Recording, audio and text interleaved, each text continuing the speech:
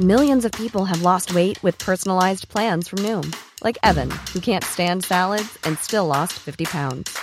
Salads generally for most people are the easy button, right? For me, that wasn't an option. I never really was a salad guy. That's just not who I am. But Noom worked for me. Get your personalized plan today at Noom.com. Real Noom user compensated to provide their story. In 4 weeks, the typical Noom user can expect to lose 1 to 2 pounds per week. Individual results may vary. Even when we're on a budget, we still deserve nice things. Quince is a place to scoop up stunning high-end goods for 50 to 80% less than similar brands. They have buttery soft cashmere sweaters starting at $50, luxurious Italian leather bags, and so much more. Plus, Quince only works with factories that use safe, ethical, and responsible manufacturing.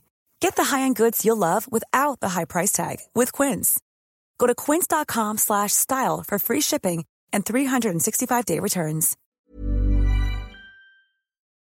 Edgy talk, plain talk, unrivaled talk. Talk radio. The only radio show you can count on for a proper serving of good old-fashioned common sense. The Independent Republic of Mike Graham on Talk Radio.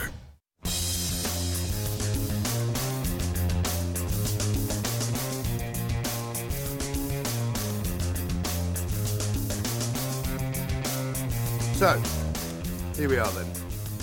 As if we didn't know, as if it hasn't happened before, as if we trusted them, as if all of this is unexpected. To tell you the truth, I'm so sick of the hypocrisy now, I'm not entirely surprised. But still, I mean really, wine and cheese, laughing at us, trolling the very people that paid for their very existence, the people that paid for the party that never was. Cummings, Hancock, Johnson, Williamson, Ferguson, Raab, Rees-Mogg. Good morning and welcome to the Independent Republic of Mike Graham on a day when the government is literally teetering on the edge of a massive wave of revulsion and calls for the heads of the Prime Minister and several of his key aides. Allegra Stratton, still earning a six-figure salary for doing God knows what, is seen laughing and joking in a video made last December with broadcast media advisor Ed Oldfield about the so-called fictional party held inside Downing Street while the rest of the country was in lockdown. When people had cancelled their family Christmas, when people were unable to travel, unable to spend their final hours of life with loved ones, when people had cancelled weddings, postponed trips abroad, spent hours comforting their children who hadn't been in school for months on end. It's a video that only encourages the belief that those running the country think they aren't governed by the same rules as the rest of us. Today, Sir Keir Starmer, not averse to a bit of hypocrisy himself, so I'm not going to paint him as some kind of saintly figure, will be live on Talk Radio with Prime Minister's Questions, taking on Boris Johnson, who was already dipped out of a media briefing, along with Sajid Javid, who cancelled his morning round of interviews as well. What's wrong with these people? Don't they think that they have to answer to us? Don't they realise that we pay their salaries? Don't they know that without us, the people, there is no government, there is no money, there is no common sense? So don't treat us with disdain, please. Do not ever take us for granted. Do not think that the rules that you make us follow are somehow not applicable to you, because that, my friends, is the way to the end of your careers as politicians, okay? Make no mistake, this government is in trouble, the people are angry, and this is not going to end well. 0344 499 1000. First up this morning, we're talking to Tobias Elwood, Chair of the Defence Select Committee. We'll get his take on what Boris should do now, and he'll also tell us what he makes of the antics of the Foreign Office over Afghanistan, where people couldn't be bothered going back to the office to help with the airlift and to help save some lives in that particular part of the world. Sun columnist and former political editor Trevor Kavanagh is here as well. Is this the final straw for Boris Johnson? Is this the end of his legacy? 0344 499 1000. Coming up later on, Tonya Buxton will be here as well. She's hopping mad about this latest breach of public trust from Downing Street, and she'll be talking about the lost children and another threat of lockdown. Peter Cardwell, our political editor, will join us as well for Prime Minister's Questions as Labour sharpen the knives for the Prime Minister, live on Talk Radio TV. You won't want to miss a second of that. As ever, of course, we need to hear from you.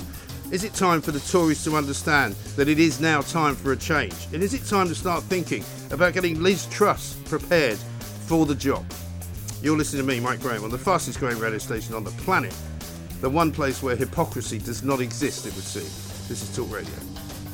The Independent Republic of Mike Graham on Talk Radio. Now, before we talk to Tobias Elwood, let's just remind ourselves of what happened last December in Downing Street. I've just seen reports on Twitter that there was a Downing Street Christmas party on Friday night. Do you recognise those reports? I went home. Hold on.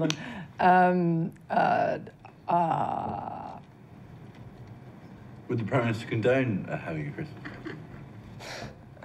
What's the answer? I don't know. It wasn't a party, it was cheese and wine. Just be clear, it's not. Is cheese and wine all right? No. It was a business meeting. I'm joking. This is recorded. This fictional party was a business meeting. And it was not socially distanced. I'm not often lost for words, Tobias. Very good morning to you. But this is pretty awful, isn't it? Yeah, and I think in your summary, you actually articulate the concern, the frustration, the anger of many people that we still have questions to be answered. And instead of getting ahead of the story, instead of qualifying what happened, it's been allowed to run. It's understandable that the government wants to focus on this coming Christmas because we've got this Omicron variant and we don't know whether new restrictions will be brought into place.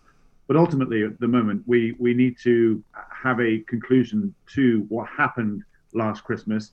In my view, we need to perhaps allocate a senior independent person, maybe Simon Case, the Cabinet Secretary, the head of the Civil Service, or another independent voice, to look into this, to offer the clarification that's been called for, and then if any further action is then required. Until that happens, I'm afraid this story will probably continue to run. Well, I can't imagine what Boris Johnson's going to say today, because the Prime Minister's questions, I mean, if Sir Keir Starmer doesn't manage to land a couple of decent blows to him, people will be incredibly surprised. But surely at this point, Boris will have to admit that this was a party, because he's been sort of condemned to denying that it was a party. Dominic Raab was on with Julie Hartley-Brewer yesterday. She actually said to him, what do you call an event in a building which involves people who work together, having drinks, having cheese, having Secret Santa exchange gifts?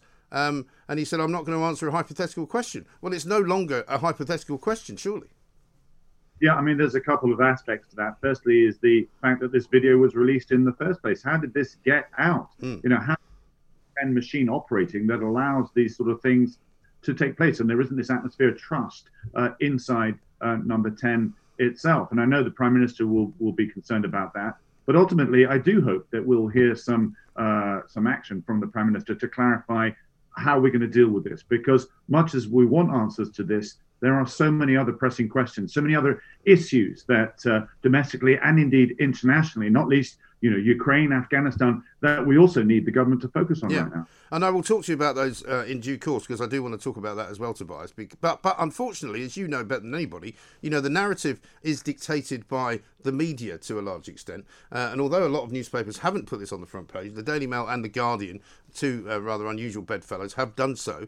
And it would seem very clear that the look is more important in a way than what actually happened. I was listening to Charles Walker MP this morning, you know, who's not known to be a great defender of Boris Johnson, but he was kind of saying, look, the thing is, it doesn't matter really in a way what happened and what the facts were. It's the fact that it looked so bad, in the same way that when MPs' expenses were under the spotlight, many MPs hadn't done anything wrong, but the public saw it as a massive sort of dereliction of duty, and the public see this as a massive betrayal and a massive mocking of everything that we all had to go through last Christmas. Yeah, I mean, when you speak to some of the people who worked in Number 10, you say, well, sometimes why don't you provide clarity in what's going on? Why don't you just try and draw a line under the event? And there's this phrase, don't explain, don't apologise, as if that is the approach. That's the strategy that you can just weather the storm and avoid it.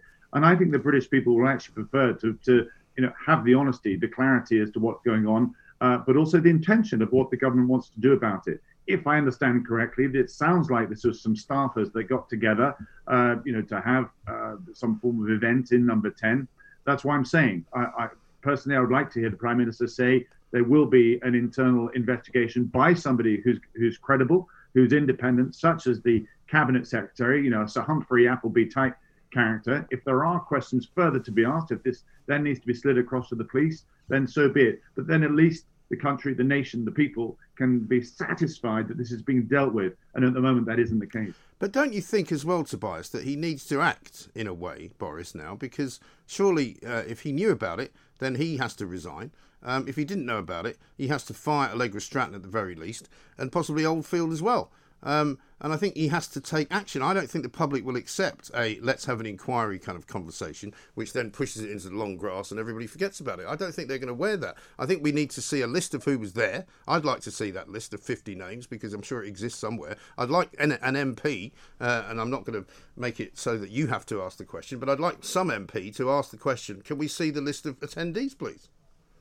Yeah, and these are all exactly the sort of questions where somebody independent then can do the proper detail. Well, why not ask the question today and ask Boris to give us an assurance that he will make that list public? Why shouldn't he? We paid for it. You could do, but the theatre of Prime Minister's questions probably is the place where you're going to get that. It would be wise, I think, for the Prime Minister to give an indication as to where things are going to go. You mentioned Charles Walker. He's a powerful backbench senior voice involved in the 1922. These are the sort of people that don't put their heads above the parapet unless there's genuine concern. So I do hope that, as I say, we can actually provide an avenue which will not only satisfy the British people in the press as well, but also backbenchers too. Because like I said, there are so many other important things that we need to be focusing on now as well. Well, there are, but the people's assertion and the people's sort of acquiescence has been built around doing things that they're asked to do by the government, in some cases being told to do them by the government. I think those days are over. I think people have had enough. They've seen, as I said, that list of names, Williamson, Cummings, Johnson, Dominic Raab, the list goes on and on and on, Neil Ferguson, all these people who are telling us how to behave and who are simply not behaving in the same way. And so people are just going to say, no thanks, we're not doing it anymore. You touch on something that's very important. I mean, throughout this enduring pandemic, there's been three issues that have always been a concern. The health of the nation, making sure that we get the vaccinations, trying to keep our economy open. So, having that transparency, ability to move around. And the third one is the consent of the nation. If you're going to introduce restrictions, if you're going to impose conditions on how we can move, which we're not used to, you need the will of the people to sign up to that. And if you lose that trust, because the people who are giving that message can't be trusted, then that consent is eroded, and it will be a concern. Well, it will be more than a concern, I think. What should Boris do then today? When he gets up in Prime Minister's questions, in your view, what does he need to do to put an end to this?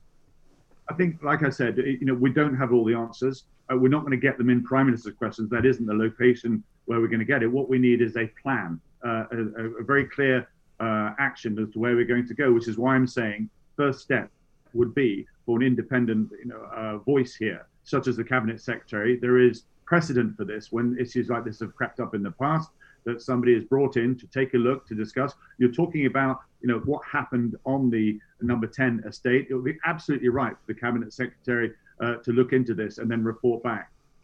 But does it not seem to you that the problem with this is that it shows an attitude and it reveals a sort of arrogance inside of the corridors of power, where a lot of these very often young, overprivileged people who have come from very good backgrounds and who have come through, university educations, have never really known hardship in their lives, laughing effectively at all the things that they think they can get away with doing? I think there's that. The other element you could add to that is the fact that there are backbench MPs on the Conservative Party that absolutely default position is to want to support the government. But after what we saw with Owen Paterson as well, where the government was something which was indefensible as such, that you need to press the reset button, you need to regroup, you need to strengthen that bond between what number 10 does and Parliament as well. And I was hoping that was going to happen after that sort of seminal moment when there was this 180 degrees turn after the Owen Paterson legislation collapsed, quite rightly. Yeah. And we're told that Boris Johnson's cancelled a media briefing that was due to be held later on today on COVID. We're told that Sajid Javid was due to do the rounds this morning on various broadcast media, pulled out of it. So the government policy is now being affected by this Christmas party story. Surely that means that, as Alistair Campbell famously said, when something else becomes a story or when an individual becomes a story, it's time to go. Yeah, I mean, again, you're making judgments and on. I am making judgments along with the rest of the country. That's what we're here for. I'm not denying that. What I'm saying is, at the moment, what you're seeing is number 10 go to ground. I'm hoping that given who's been going into number 10 this morning, that they are regrouping, that they're going to come out with clarity, which will be accepted, as I say, by the media, by the British people, and indeed by parliamentary backbenchers as well. Right. Final question on this, and then we'll move on. Is this the final straw for Boris Johnson? I think he's weakened now to a point where he's not going to go today or tomorrow, but I think he's not going to last another year. No, I mean, this Boris Johnson, his energy, his dynamism, his sheer determination is what allowed many MPs who got elected to be elected at the last election. This is happening midterm. If we don't learn from this, then yes, absolutely, we will be punished. So in a way, we have by-elections that are taking place at the moment too. The next election is not for a little while away. If we don't learn from this, then absolutely, then we will suffer incredibly. Yes, and I think that's a very important point. Tobias, stay with us if you would. We're going to ask you about Afghanistan, Russia, Ukraine, coming up very shortly. Tobias Elwood, Chair of the Defence Select Committee, Conservative MP. We want to hear from all of you. Already I'm getting a lot of calls today from people saying how disgusted they are with what they've seen, what they've heard, and what goes on inside of Downing Street. Because what I can tell you is that it's a very good window, is it not, into the overprivileged, overreaching, over here types who think that they know better than we do. This is Talk Radio.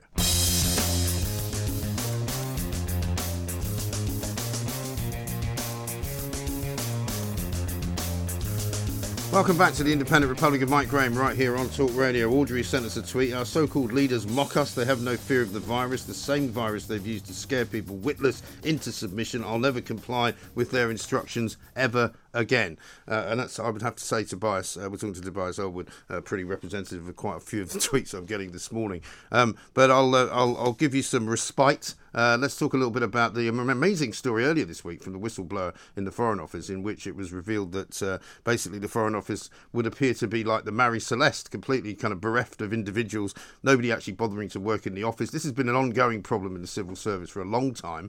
I mean, what was your reaction to all of that? Yeah, I mean, to be clear, I was a Foreign Office minister, and I was really privileged to work there. It's a great place, talented people, but it's a beautiful building. I don't imagine why you wouldn't want to go there every day. But for a 25-year-old to sort of spill the beans, to say that he was making life or death decisions on his own, abandoned by the leadership, has just been quite astonishing. And other testimonies, I think, are now coming out as well. But it does confirm, I think, what many of us have been suspected in time, is that the leadership in the Foreign Office simply was not there during this crisis. Just 5% of those emails answered. Inadequate foreign language skills. We used to be, excel at this sort of thing. Shortage of IT systems as well. And I've called, I think on your program, in fact, for a full independent Afghan inquiry to look at these issues, because the bottom line is we could, might be obliged to do this again somewhere, and we need to learn these lessons. But I would also add, if I may, that it's indicative of a wider challenge that is affecting the FCO. There is absence of situational awareness. We don't have the swift decision making that leads to the formation of strategies and plans. Essentially, the leadership at the FCO, what it was famous for, is no longer there. It's become too risk averse, and we our role on the international stage, because that statecraft, that thought leadership is no longer there. Yeah. I mean, it seems to me that there are two things going on here, Tobias. One is a kind of a failure to understand the way the world has changed and the way that sort of geopolitics has changed from the Middle East all the way out to Afghanistan and maybe even to China. And then, of course, the second part, which would appear to be that most civil servants are now more concerned about offending each other and being worried about what language they're using when they're sending emails internally inside the building. So those two things alone have kind of crippled their ability to do anything. Yeah, I mean, I've just put my Christmas cards together. I'm very proud to say Merry Christmas on the front. I understand that in some cases you no longer can say that. You have to say season's greetings for fear of offending somebody. We need to move away from that and remind ourselves what Britain can and should be doing. There's an absence of international leadership at the moment. America is seemingly stepping back from the international stage. Authoritarianism is on the rise, as is extremism as well. The West needs to come together. We've become too risk averse. We've forgotten what we stand for, what we believe in, what actually brings us together. And our enemies, our adversaries, our competitors are taking full advantage of that. And the only way that we can get better is to link together our foreign, our security, our aid, and our trade initiatives to form the grand strategies that we need. Right now, I'm sure we'll talk about it in a minute, we don't have a strategy, a coherent strategy about China, or indeed about Russia as well. We haven't got something that we could sell to our allies to say, team up with us so we can stand the very changing threats that we face. No, exactly right. And for all of our kind of inability to control what is going on around the rest of the world, and obviously there's an understanding that perhaps those days have gone, there is still very much a domestic impact on what it is that our foreign policy does, because we've got people arriving, even as we speak, every single day in dinghies on the south coast of England. And that's as a direct result in many ways of their ability to do so, but also of their being displaced from where they live. And so it's like you can't ignore those countries and you can't ignore what's going on there. I'm glad you said that, because too often in this debate about what's going on the coast of Dover, it's all about, the criminal gangs, absolutely right, and so forth, and the migration issues. But it's the source of these countries. Libya, Sudan, Somalia, Iraq, Syria, Afghanistan. These are all places we've been involved with, right, that we tried to stabilize and then didn't have the strategic patience to hang in there long enough. And that security and governance have then collapsed. And then people take the very, very tough decision to turn their backs on their very own country to go somewhere else. And I would add that this is going to get a lot worse as we deal with climate change, because there's going to be parts of Africa which are just going to become uninhabitable. And those people, we're going to see migration on biblical scales. We need to wake up and recognize that the West needs to do far, far more and have more strategic patience in helping these countries so that the people, the indigenous populations, are happy and content to stay where they are. Yeah, and also, closer to home, we've got the Ukraine situation rising. Biden and Putin yesterday having a conversation for a couple of hours. Not quite sure what the point of that was. But what's your take on what NATO can do, and if anything, what Britain can do? Really, really good questions there, what NATO and what Britain can do. Let's just put into perspective operational situation there. We have Russia is actually advancing its military assets, not just 130,000 troops, but it's now moving in its elite forces and its specialist equipment. You don't do that unless you're intent on actually invading, and an invasion does look imminent because Ukraine has never looked weaker. The West has never looked weaker. If you're going to do it, now is the time to actually act. And the only way you can prevent, in my view, is actually by moving our own chess pieces into the vacuum, into Ukraine, supporting our European ally. What we can't do is just sit and wait and then shout really loudly and hope that it'll actually deter Russia. Russia actually exploits weakness. It respects strength. And at the moment, we are, I'm afraid, still looking very, very weak indeed. Make it clear what Russia's strategy is. They're very concerned that Ukraine will one day join the EU, join NATO, and that could easily happen in the next 10 to 15 But isn't that what caused the problem in the first place, though? Because when Angela Merkel kind of reached out to Ukraine and said, why don't you come and join the EU? That was when Putin went, hang on a minute, I agreed to sort of let go all of these Soviet satellite states into their own independent countries, but that wasn't so that they could then go and join the EU.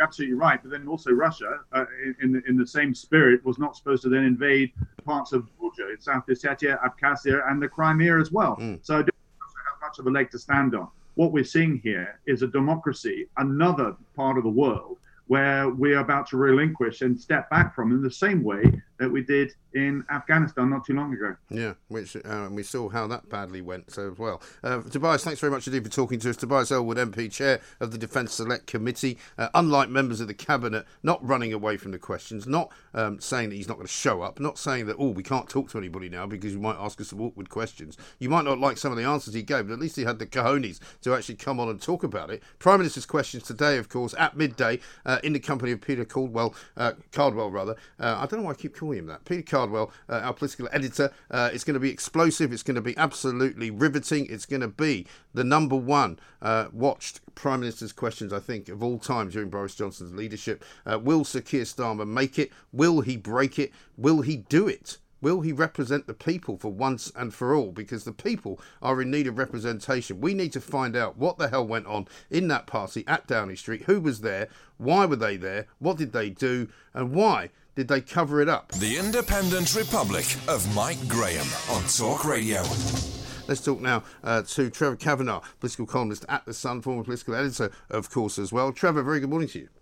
Hi there, how are you? Very well indeed. Thanks very much for joining us. One of the things that surprises me about this story, Trevor, is that it doesn't appear to be on the front page of every single newspaper. The Daily Mail have splashed it, The Guardian have as well.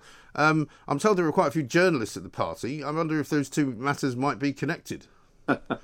I've no idea. I wasn't there, and I didn't know about that particular point until you just mentioned it. But I think that the problem with this is, once again, it's Boris covering up, or seeming to cover up. He brushes these things aside until they blow up into major issues and major stories and front-page stories. And I think this could have been handled immediately without the sort of pain and panic that seems to be going on at the moment. Yeah. In the same way as the Patterson story a few weeks ago could have been sorted straight away. Instead, we've ended up, not for the first time, with Boris driving a car into the ditch. Yeah. And I think this is actually becoming more and more serious. Well, this is the thing, because it's always the cover-up that gets them, isn't it? As you say, I mean, he could have come out and said, instead of this ludicrous kind of pantomime, I mean, I was saying earlier to Tobias Elwood, Julia Hartley-Brewer yesterday had Dominic Raab on, and she put it to him, what do you call an event which is held in an office with several dozen people drinking and eating cheese and possibly passing Secret Santa presents to one another? And he couldn't answer the question. It sounded more and more ridiculous, because you go, well, it's a party, isn't it? You know, you don't call that a business meeting. You don't call it a gathering. It doesn't matter. Whatever you call it makes no difference. Everybody in the world and in the electorate and the people who voted for you know that it's a party.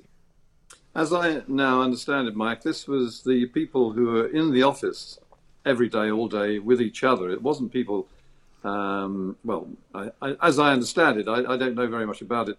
So, in other words, they were all already pretty much mixing with each other, and they more or less sat at their desks. But yeah, but we were told. Yeah, but hang on, Trevor. Those of us mere mortals who were all mixed together were told that we couldn't do that. So they can't do it either. I mean, I'm told there's some ludicrous explanation being put out by Joshua Rosenberg, which is a sort of typical lawyer's explanation, which is, they're on the Crown Estate. Actually, they can do different things, the behaviour on the Crown Estate. Well, it's not different, because they're telling us that there's things we can't do. I'm getting calls from people saying their parents died, they couldn't see them because of the lockdown. They cancelled parties, they cancelled Christmases. People had Christmas on their own.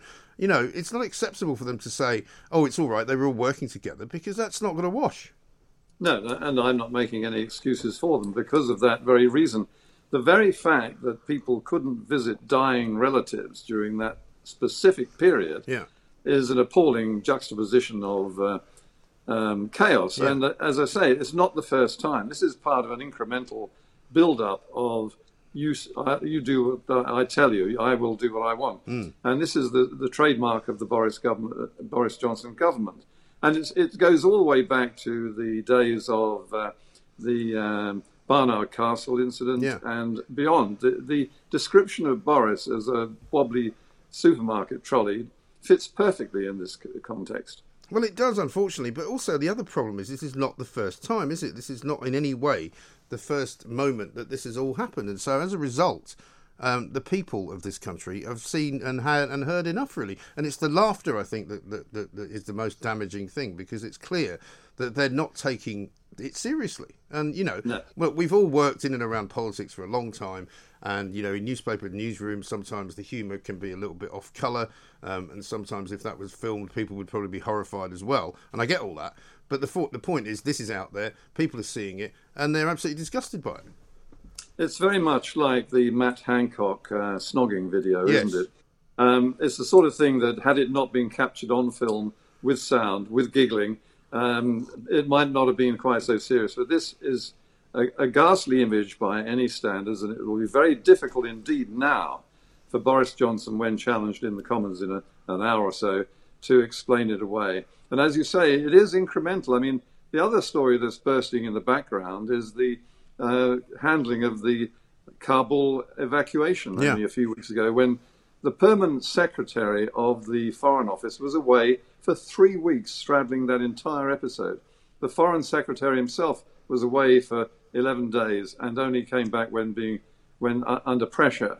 And you've got this amazing diatribe by the young Foreign Office official, Raphael Marshall, who exposes the chaos, not just over Kabul, but the sort of a complacent bureaucracy that runs throughout Whitehall, but in particular in the Foreign Office, where one 25-year-old is basically left in charge of the evacuation of Kabul. Yeah, it's extraordinary. I just put that to Tobias Elwood, and he wants an inquiry. He called for an inquiry anyway before when we saw what happened in Kabul, and so many errors had been made. But again, it's all about what's gone wrong with the civil service in this country, where they seem to be more concerned with sending memos to one another about how they should refer to each other and what genders they should be assuming about each other, rather than actually how they look after parts of the world which are rather dangerous and possibly threatening to us.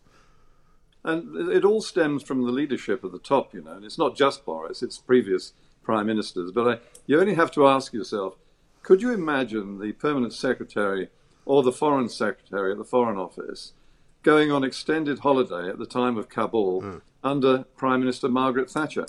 Not in a million years. No.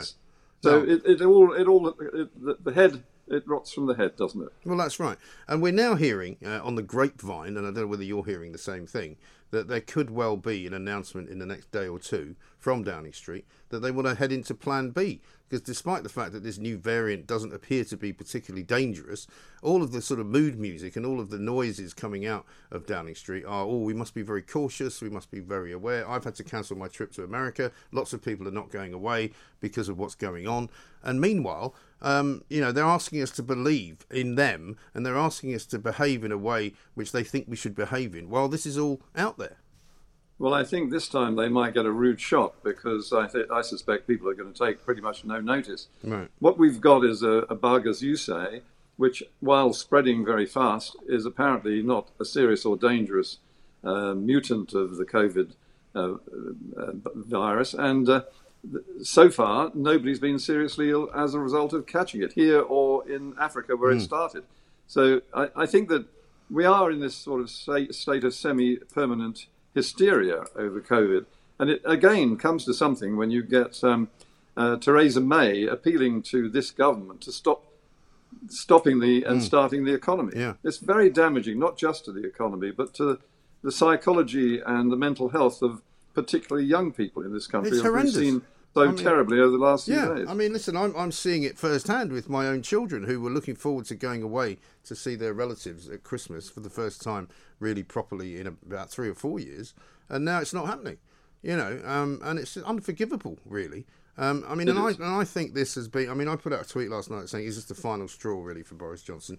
Because I think, as much as he would like to be remembered as Churchillian and the legacy that he has going to give the world, that he brought the vaccine into the world and he somehow saved the planet, all of that's gone now, I think. I don't think there's any point in pretending that it's still there. And I think he's now holed below the waterline. I don't know what you think, but I don't think he'll last out 2022. I suspect you're right, increasingly, actually, Mike, because we went through the Owen Paterson fiasco. We've had lots of other things happening, and we keep saying, well, he's bound to get a grip sometime. And then something like this blows up. And again, we discover, it seems, that it was due to a letter from this guy, Penn Farthing, who evacuated hundreds of cats and dogs from Kabul at a time when human beings' lives were at stake, simply because of a letter or an appeal he made to Boris Johnson's wife, Carrie. Yeah. And why didn't the government simply commandeer that aircraft and put some people on it instead of cats and dogs, many of which were so mangy, they were destroyed when they arrived in Britain? Yeah. Well, I mean, you might argue they could have done everything. They could have done it all if there was only for one guy in the Foreign Office. If there'd been more than one person in the Foreign Office, maybe they could have actually helped a lot more people than they did. A shocking indictment. Yeah, absolutely right. So today, Trevor, Sir Keir Starmer gets up at Prime Minister's questions. He's famous for not quite killing the goose, isn't he? He's famous for missing that final knockout punch. Surely today, he can't have a better chance. Well, he's got an open barn door to shoot at here, hasn't he? And if he misses this, others will pile in, many of them indeed from the Conservative Party and indeed within the government itself. I think that people are getting a bit fed up with Boris, actually. And I think that if he doesn't understand what you were just saying a few moments ago, that he may well be walking the plank right now, then I think that he will end up an ex-Prime Minister sometime early next year. Yeah, I think his own party will insist upon it, I'm afraid. Trevor Kavanagh, great to talk to you. Thank you very much indeed. Political columnist at The Sun, former political editor. Let us just reacquaint ourselves, as I think we should, as we head towards Prime Minister's questions, with that video once again. I've just seen reports on Twitter that there was a Downing Street Christmas party on Friday night. Do you recognise those reports? I went home. Hold on.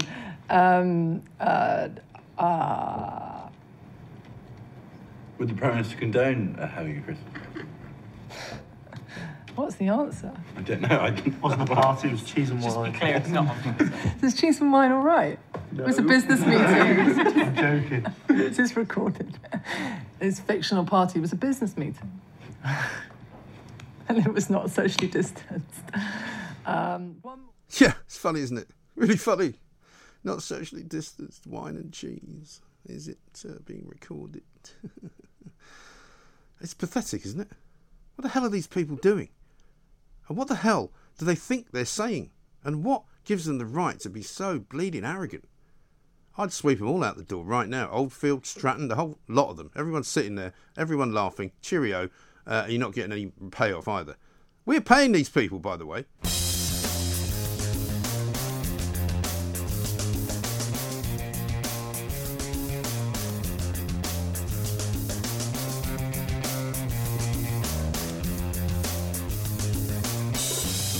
Welcome back to the Independent Republic of Mike Graham right here on Talk Radio. We are the home of common sense, and I tell you what, we are not happy today, and I'm not happy today, and I haven't been happy for a while, to be honest. We've got Prime Minister's questions coming up at midday. That is going to be a riveting watch.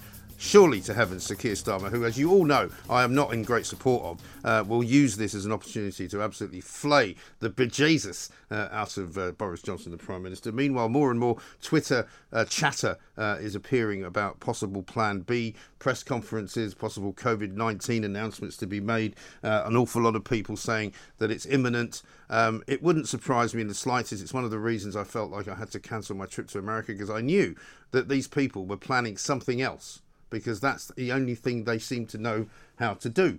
But let's go to the phones, because I need to talk to some of you good people out there. Angela's in Stow-on-the-Wold. Hi, Angela.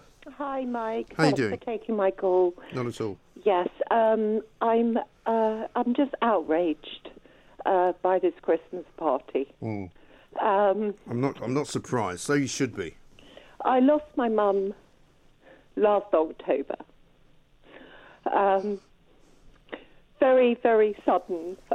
All her blood tests were put off because of COVID, and her endoscopies were put off. And then she was told she had 2 months to live. She then went into hospital and got COVID, and none of the family were able to visit her. That's awful. She died on her own. She was a wonderful mother of 4 and granny of 10 grandchildren.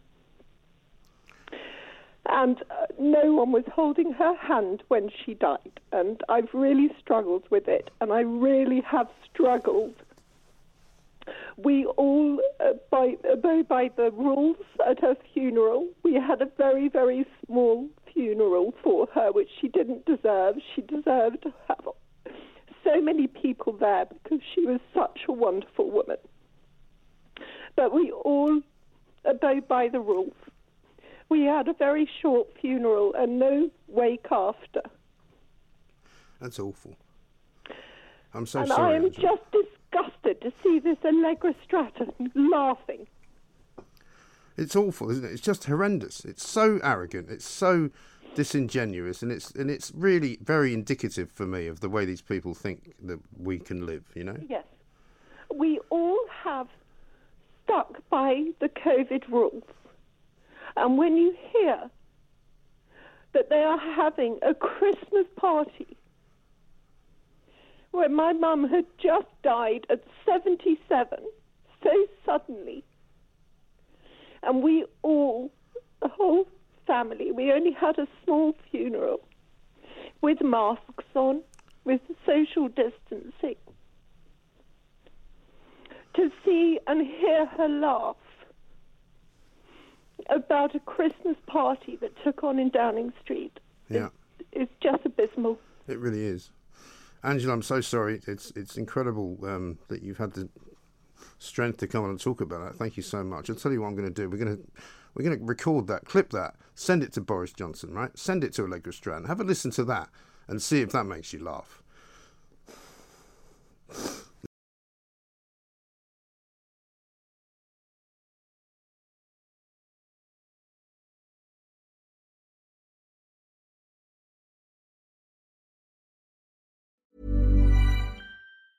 Hey, I'm Ryan Reynolds. Recently, I asked Mint Mobile's legal team if big wireless companies are allowed to raise prices due to inflation. They said yes. And then when I asked if raising prices technically violates those onerous 2-year contracts, they said, "What the f*** are you talking about, you insane Hollywood ass?" So to recap, we're cutting the price of Mint Unlimited from $30 a month to just $15 a month. Give it a try at mintmobile.com/switch. $45 up front for 3 months plus taxes and fees. Promo rate for new customers for limited time. Unlimited more than 40 gigabytes per month. Slows full terms at mintmobile.com.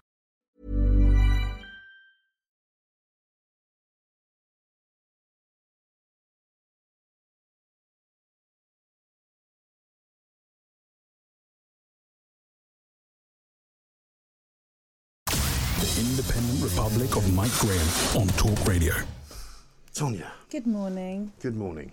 I'm going to keep things light. We're going to say it, but we're not going to, break down in tears again. We're going to keep it. Well, it's really tough, isn't it? I mean, really, it happened really to you tough. last week. It nearly just happened to me, because the woman who was just on the phone there. I mean, so many people have gone through so much. Yeah. And these people are laughing. They are. You They're know? laughing at us. They're laughing at us. And they're taking our money, by the way. They're all paid by us, these people. Yeah. The Oldfield, Stratton. All of them. And they just, the thing is, I awoke quite early on and realised that they don't care. They're not worried. And they didn't follow the rules. Of course they're not. And I'm very thankful that we didn't follow the rules last Christmas because, as you know now, my mother-in-law's not here anymore. Yes. And if I'd followed those rules throughout lockdown, we wouldn't have seen her. Right. And so I'm proud of the fact that I let my common sense come through. I looked at the virology, I looked at viruses, and actually my father-in-law turned up at our house during lockdown and said, "I'd rather be dead. I'd rather be dead than not see you." So because what's the point? But what's the point exactly? And I do know a lot of people only because they called me and told me that they actually were following it. Following it. I know they did. people. The people said I spent Christmas on my own. I was going to go and see my parents, but I didn't feel I should because it might be dangerous for them. I know lots of people like that. Loads of people did and that. they're all so upset now, right. And especially those that lost their loved ones, because a lot of people have lost their loved ones during this time, and that time that they didn't spend with them will be something that haunts them forever. Yeah. And you have to live with that. You have to live with the fact that you thought you were being a good citizen, and yet the people who are in charge, all these mainstream media people, the governments of and the politicians of all sides, as we know, have been doing exactly as they please. And I have to think about that too, because I'm, not now going. I don't think I can go. It's that they've made it so difficult, and it's just too risky. I'm hopeful that I'm going to go in February, which is like half term, next chance we get to go, because I really don't think that this is going to continue. But I have no way of knowing. To see your mum in America. Yeah, so she's 97, right? Yeah. She's pretty healthy. She's pretty robust. She's a Scottish woman. She Tough. got through the Blitz in Clyde Bank when she was 17, and she is tough. But it's heartbreaking. It is heartbreaking. It really is.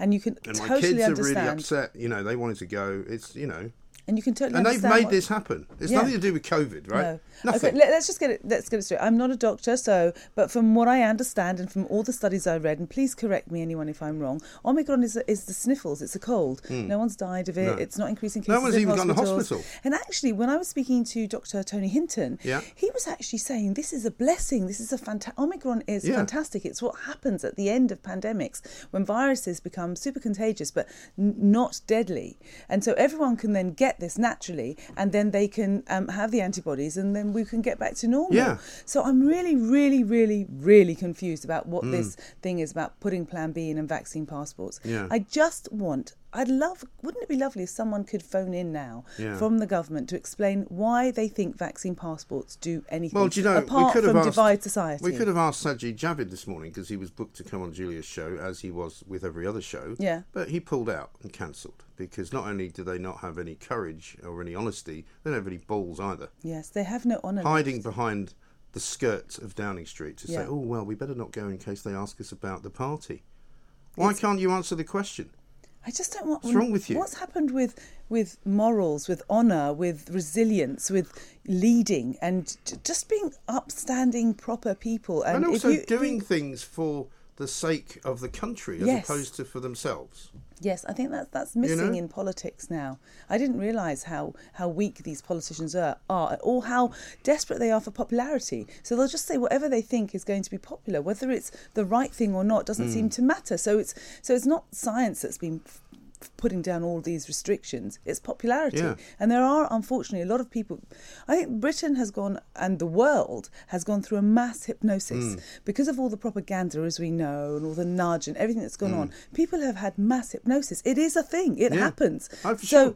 There are plenty of people that you can find on Twitter and probably in the street who will say, oh, but it's still a pandemic. It's still very dangerous, and we have to be so cautious, and that's why I'm wearing a mask. And I mean, there was a piece on Mail Online yesterday about a new study which came out, which supposedly said that a mask protects you over 200 times more. And then about 6 or 7 paragraphs down, it said the study is not really large enough to be considered conclusive, and also it's not a real world study, so actually most scientists would dismiss it.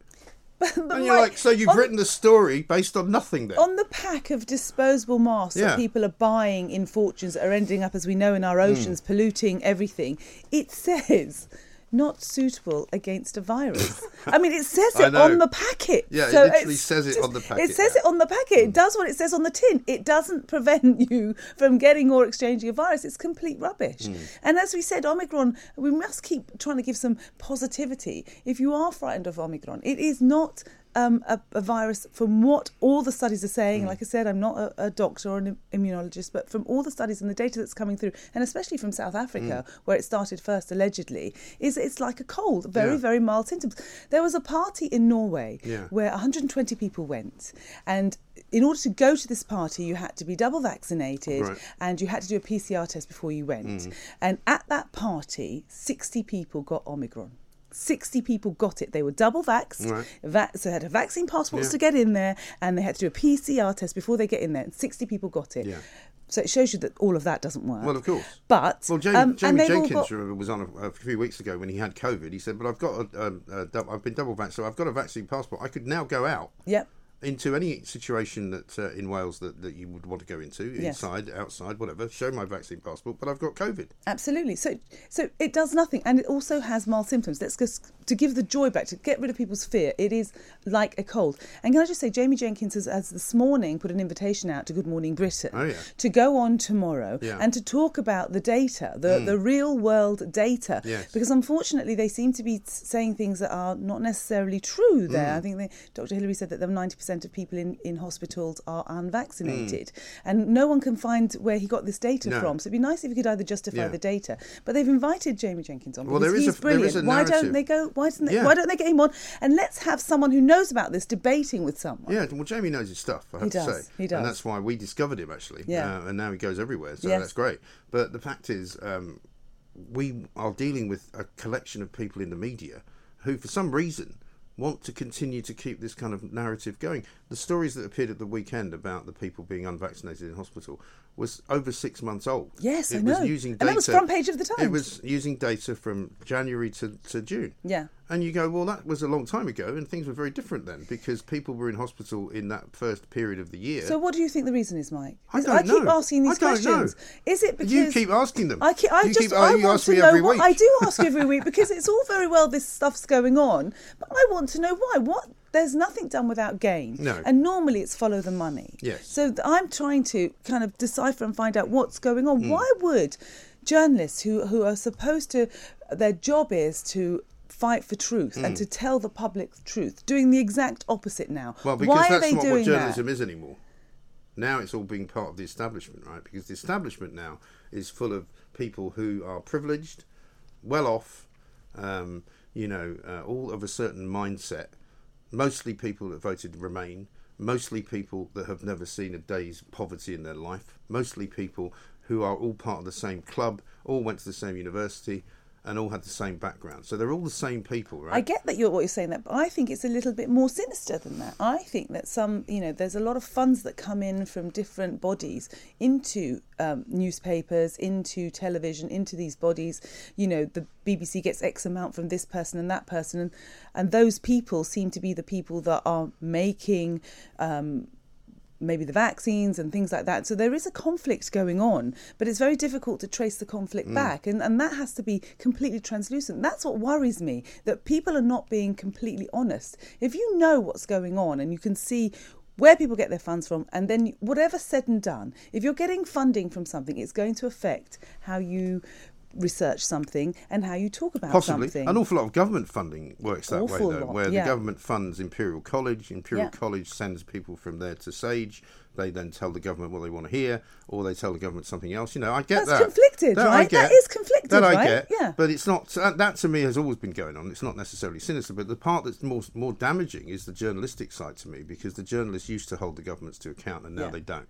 Well, right. I mean, how many times do you and I, when you hear those question times with the Prime Minister and you're shouting at the screen, I don't care about these, not lockdown harder, why didn't you do it earlier? I'm sick of that question. That doesn't work. It's proved it doesn't work. Yeah, well, those people sitting there with their questions. masks halfway down their faces going, I'm wearing a mask. Yeah, but it's not doing you any good, mate. Don't bother. It's a big virtue signal, But it's isn't like, this party that we're talking about, there were journalists there. We don't know quite exactly who they were, but we know there were some there. And we're going to find out who they were, because that may have an impact on whether or not we find out what happened to the story. Because if you were at the party, you're not going to write about it. You're absolutely not. Right? But surely, don't you have to sign in to go to Downing Street? Of course. So there is a list of people that were there. I've already asked Tobias Elwood to ask for the list. Right. 50 people. So I want to know who was there. And because we paid for it, we're entitled to ask for it. And do they ever think about what their ramifications mean? So locking down then, and even these restrictions that are coming out now are going to have a really dramatic effect on hospitality. I mean, the big guys, the big groups are probably, they're fine. They could probably get through it, but it's all the independents. I've been hearing from people now who've had massive Christmas parties cancelled. And the hospitality industry makes its money at Christmas. Well, Christmas is like sort of 6 months, isn't it, in terms of money? Absolutely. And the thing is when they cancel the Christmas party, that's gone forever. They don't suddenly think, our restrictions are over now in January or February, let's have a party then. That doesn't happen. No. So that is money lost forever. And the hospitality industry is intricately part of the British culture. Yeah. We like to go out, we like to drink, we like to party. I mean, at the moment it's still quite busy in town, but if they come up with some plan now, which is they work from home or something, that will have a very bad effect on everybody's social life. Horrific effect, but parties are being cancelled now. Yeah. People are, people who have booked to go out for dinners and things like that, they're cancelling it now because they can't chance it. And in a lot of places now where you're having to put down deposits in order to make the booking, if you're putting a 20 quid deposit down for, I don't know, 10 people, it's a lot of money. So they're cancelling them now just in case because it's early enough to cancel. So people are suffering. It's affecting the hospitality industry so much. Of course. And I mean, this is the thing that the announcements they made, and Saturday, the announcement that came out from Sajid Javid, without any warning whatsoever, suddenly on Saturday at around about 6 o'clock, I was sitting at home watching some rubbish on television, and suddenly saw this tweet saying from Tuesday at 4 a.m, there will now be pre-departure tests from every country in the world back to Britain. I know. My parents... And you just go, sorry? But my parents are old, and they didn't come last year. I didn't see them at Christmas last year. It's had terrible knock-on effects on them psychologically. My mum's dropped further into dementia. My dad is so low.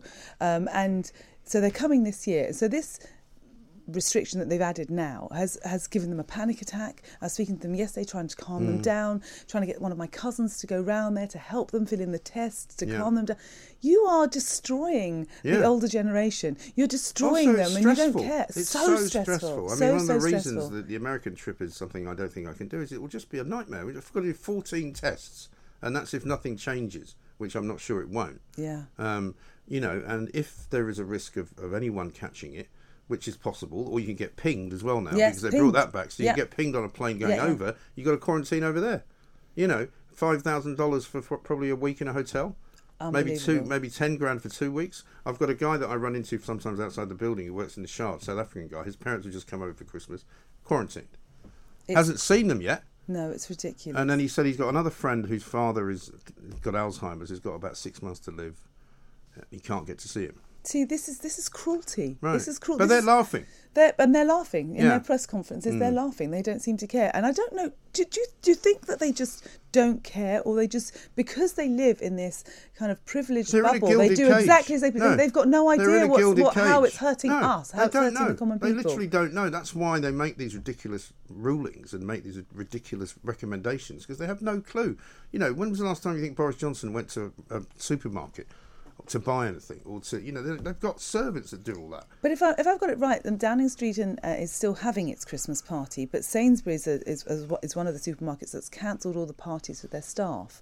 It's just so wrong. And they're saying we're not saying anything yet, by putting out the fear mongering, a lot of places are already cancelling everything, and so it's like they're seeping the joy out of our lives. I've made a decided decision after last week that I'm going to try and pick the joy in everything. Yes, I'm going to try and I'm smiling at people. Listen, let's hope it was cathartic, because it was cathartic for a lot of people. It was. A lot of people saw it. I mean, you were trending massively that day.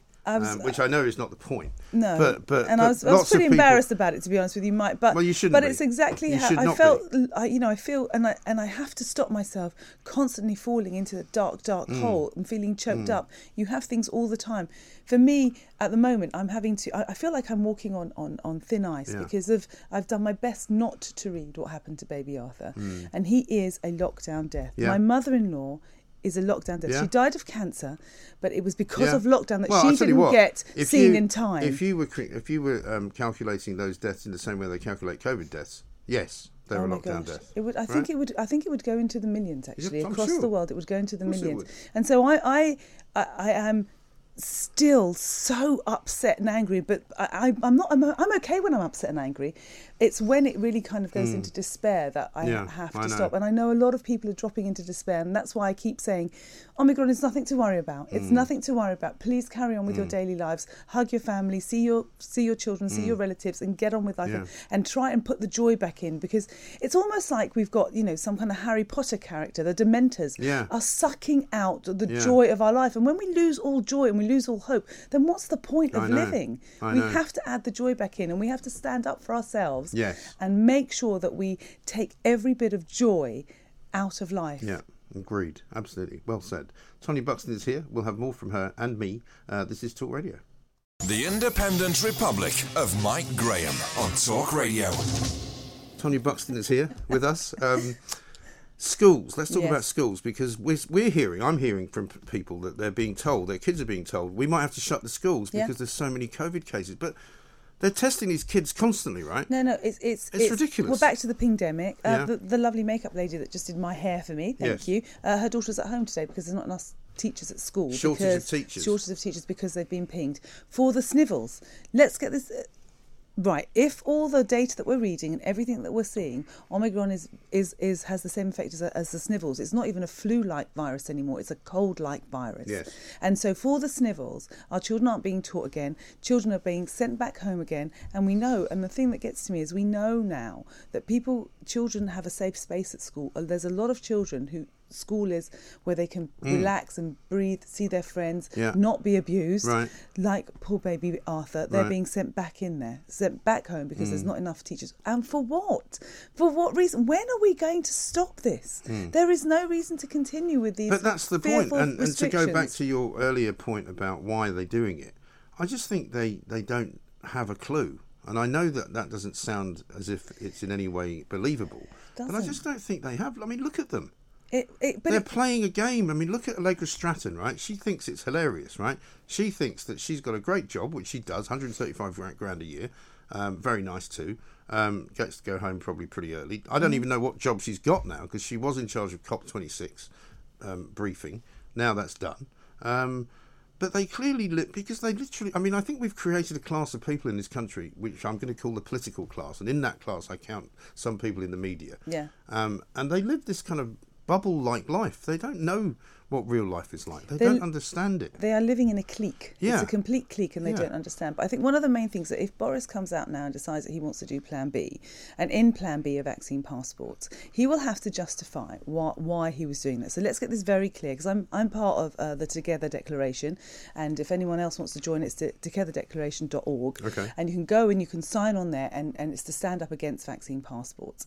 Now, if you are vulnerable, you should have the vaccine, you should have your booster, you should have all of that. But we, in this country, in Britain, we don't show our papers. We are not a show your papers. No. This is not the way our law has gone. And I won't show them either. When we did it last time, right, and I'm not giving away any secrets, I went to places where they weren't asking for them. Yeah. Absolutely. Because there were plenty. But I just want the logicness to be spelt out, because there's so many people that call me an anti-vaxxer, a denier, all these things that I am, allegedly. But I just want to have a conversation with these people to explain. So this virus the vaccine does not stop you from either getting COVID or transmitting COVID. Right. It might stop you from dying from COVID. If you are older, if you're elderly, so you've got more chance of surviving. This party in Norway, where the 120 people went, they were all vaccinated, they had vaccine passports, and they all had to do a PCR test. 60 people got the Omicron strain. And any of them go to hospital? And none of them, no, they all had snivels. Right. So why are we trying to introduce something that is going to affect hospitality, that's going to give a two-tiered society, which is, we've got such polarism in the world now and in Britain now. Why would you introduce something that's going to cause harm to your people when it has no benefits, no logical sense? It makes no medical logical sense. It makes no logical sense, full stop. Why are you going to come in and do that? What is the reason? If you're going to come out and say this, Boris, then you have to justify why. Yeah. And I don't believe there is a justification. No. Well, the best we could get from the beginning of the weekend was basically that Boris last time was given a hard time for not doing anything quickly enough. So he decided to do something before somebody gave him a hard time. And actually, that makes sense for him because he's such a populist. He wants to be popular. He hates being unpopular. He hates changing his mind. He hates having to go back on something that he's decided, which is why he's been telling everyone that this wasn't a party, and he's been denying it until right now. Today, I think he'll have to admit it was He's a not party. allowed to deny it in Parliament, right? Well, he can't. No. Well, he sort of did last time. There's been denial after denial after denial, and he just hasn't talked about it. But if it's proved, surely he'll have to resign then. Well, you would think so.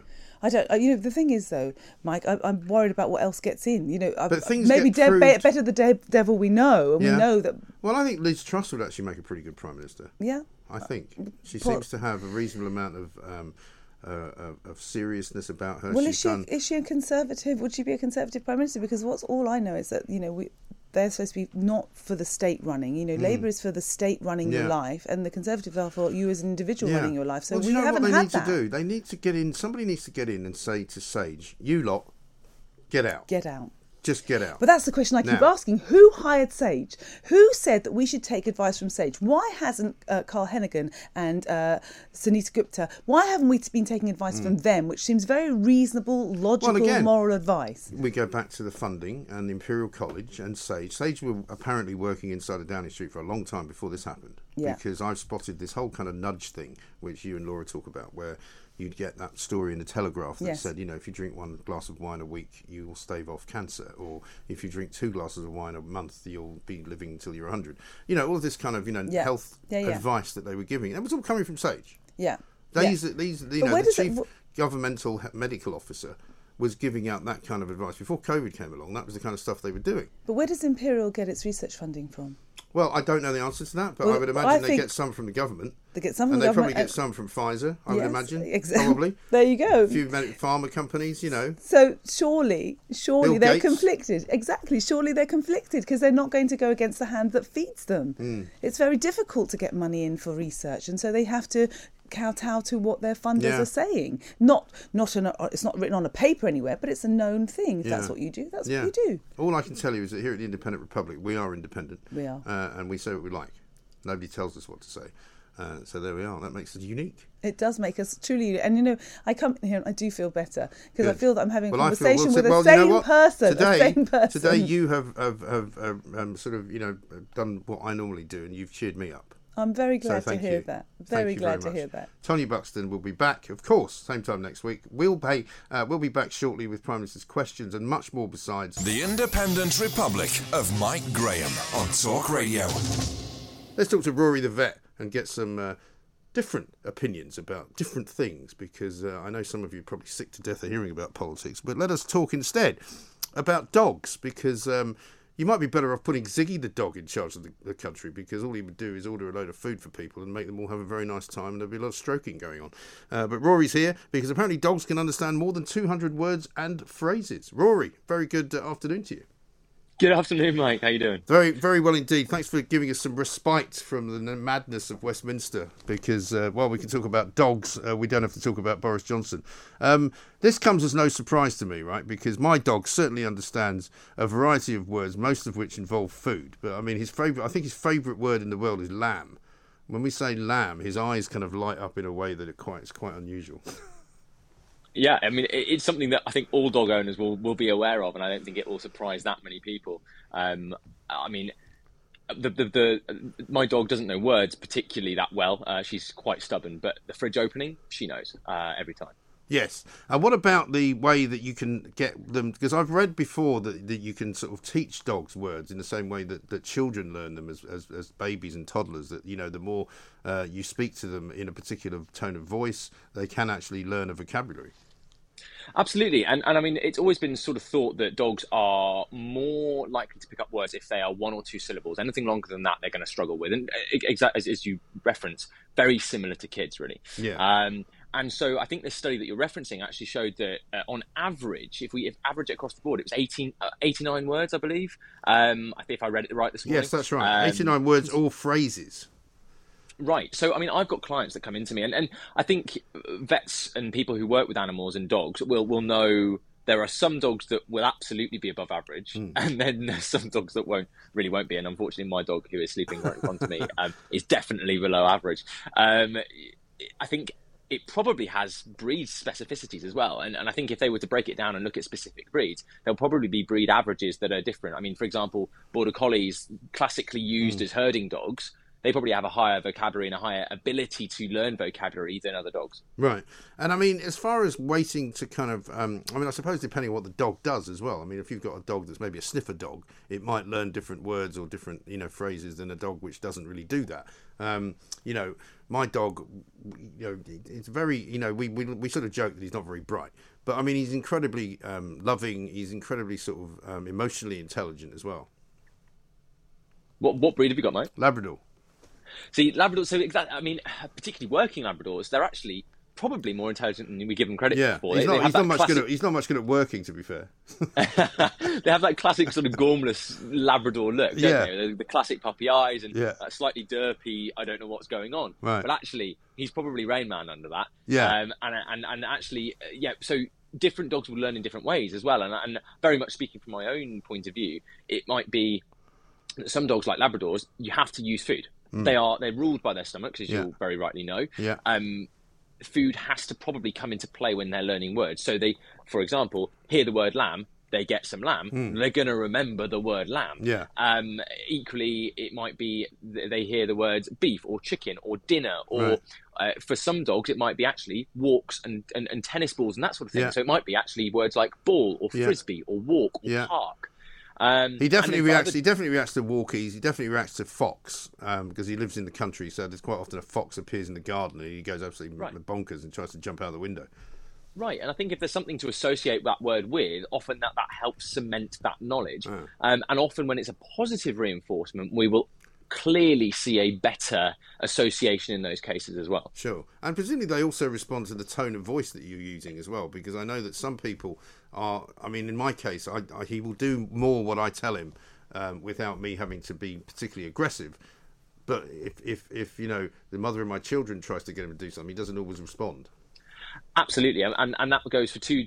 There's 2 reasons for that. Number one, some dogs just respond better to men, and some dogs just respond better to women. Oddly, anecdotally, it's probably female dogs respond better to men and male dogs respond better to women. Okay. Oddly, but sometimes they just need that slightly more dominant or lower tone as well. So that's why it's sort of that man's best friend, and they sometimes listen to men better in certain situations and women better in certain situations, is because of the tone of our voices. But absolutely, as you said, you say walkies, and you probably go walkies, and get and have that excited reflection on that word. That's probably a response to that tone more than maybe a response to the word. Because if you said car time or anything in that sort of, any phrase in that excited tone, you'd probably get the similar response. Right. I mean, my dog's not doing that because she's literally sleeping and she has no response to any of this. They do sleep an awful lot. Yeah, absolutely. Yeah. I'll tell you what we started doing lately, which is a bit mad, right? But we noticed, as you do, I mean, he's 7 now, so it's not like we only just noticed, but you know how their ears kind of move backwards and forwards depending on what's going on and what their mood is and all that.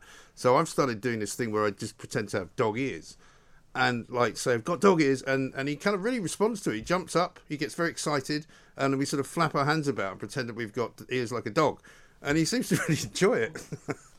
Amazing. I mean, I definitely have dog mannerisms. I mean, I've been known to get on the floor on all fours and sort of wag and play that, do that sort of play bow kind of thing. So that sort of behaviour, I mean, they're natural behaviours that they're looking for in other dogs. They're things they understand. I mean, all their communication with humans is completely learned, remember. Their innate ability to read behaviours and read things is absolutely dog to dog. So I mean, there's 2 interesting points off the back of this. Number one, I suppose, and I'm very much digressing here, so stop me if you want to stick on this topic, but brachycephalic breeds like pugs and Frenchies actually often don't get on with conventional breeds such as Labradors and other dogs because they can't read their faces because they're so smushed because humans have broken them. Right. And number 2, particularly, and not meaning to bring up COVID, but over the mask era, and particularly in the vets, I've had way more dogs be more nervous and struggling to sort of come to terms with being in the vets, and they're definitely more reserved because we've got masks on, and they're so about facial expression and reading humans that actually masks have been really detrimental for behaviours in dogs. Yeah, well, there'll be somebody calling them lockdown deniers next. You better be careful. You better get into the political jungle there. But I mean, I guess the thing to remember here is just to continue to talk to the dog. I mean, most people who've got dogs have had at least one embarrassing moment where you're kind of walking in a field talking to the dog, and then suddenly somebody comes around the corner and you go, yeah, well, of course I was on the phone or something, you know. But I mean, but talking to them improves your relationship with them, basically, right? Absolutely. And just like any relationship, dogs are as close to humans as animals are ever going to get. They respond to us in a very human way. They respond to us in conversation. They respond in the way they want to do things for us. They know what we're asking them to do.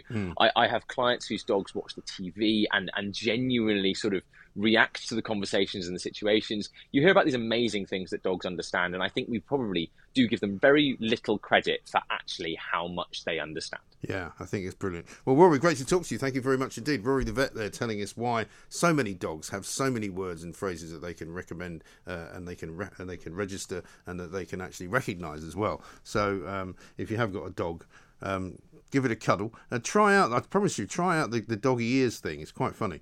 It's quite interesting what it actually does. But we will be taking more of your calls coming up soon. Ian Collins will be here taking us through the afternoon because we are literally on the brink here, we believe, of some kind of government announcement, some kind of announcement about possibly moving to Plan B. At the moment, Downing Street are denying it. There's an awful lot of chatter on Twitter suggesting that basically it is going to happen. It could happen as soon as this evening.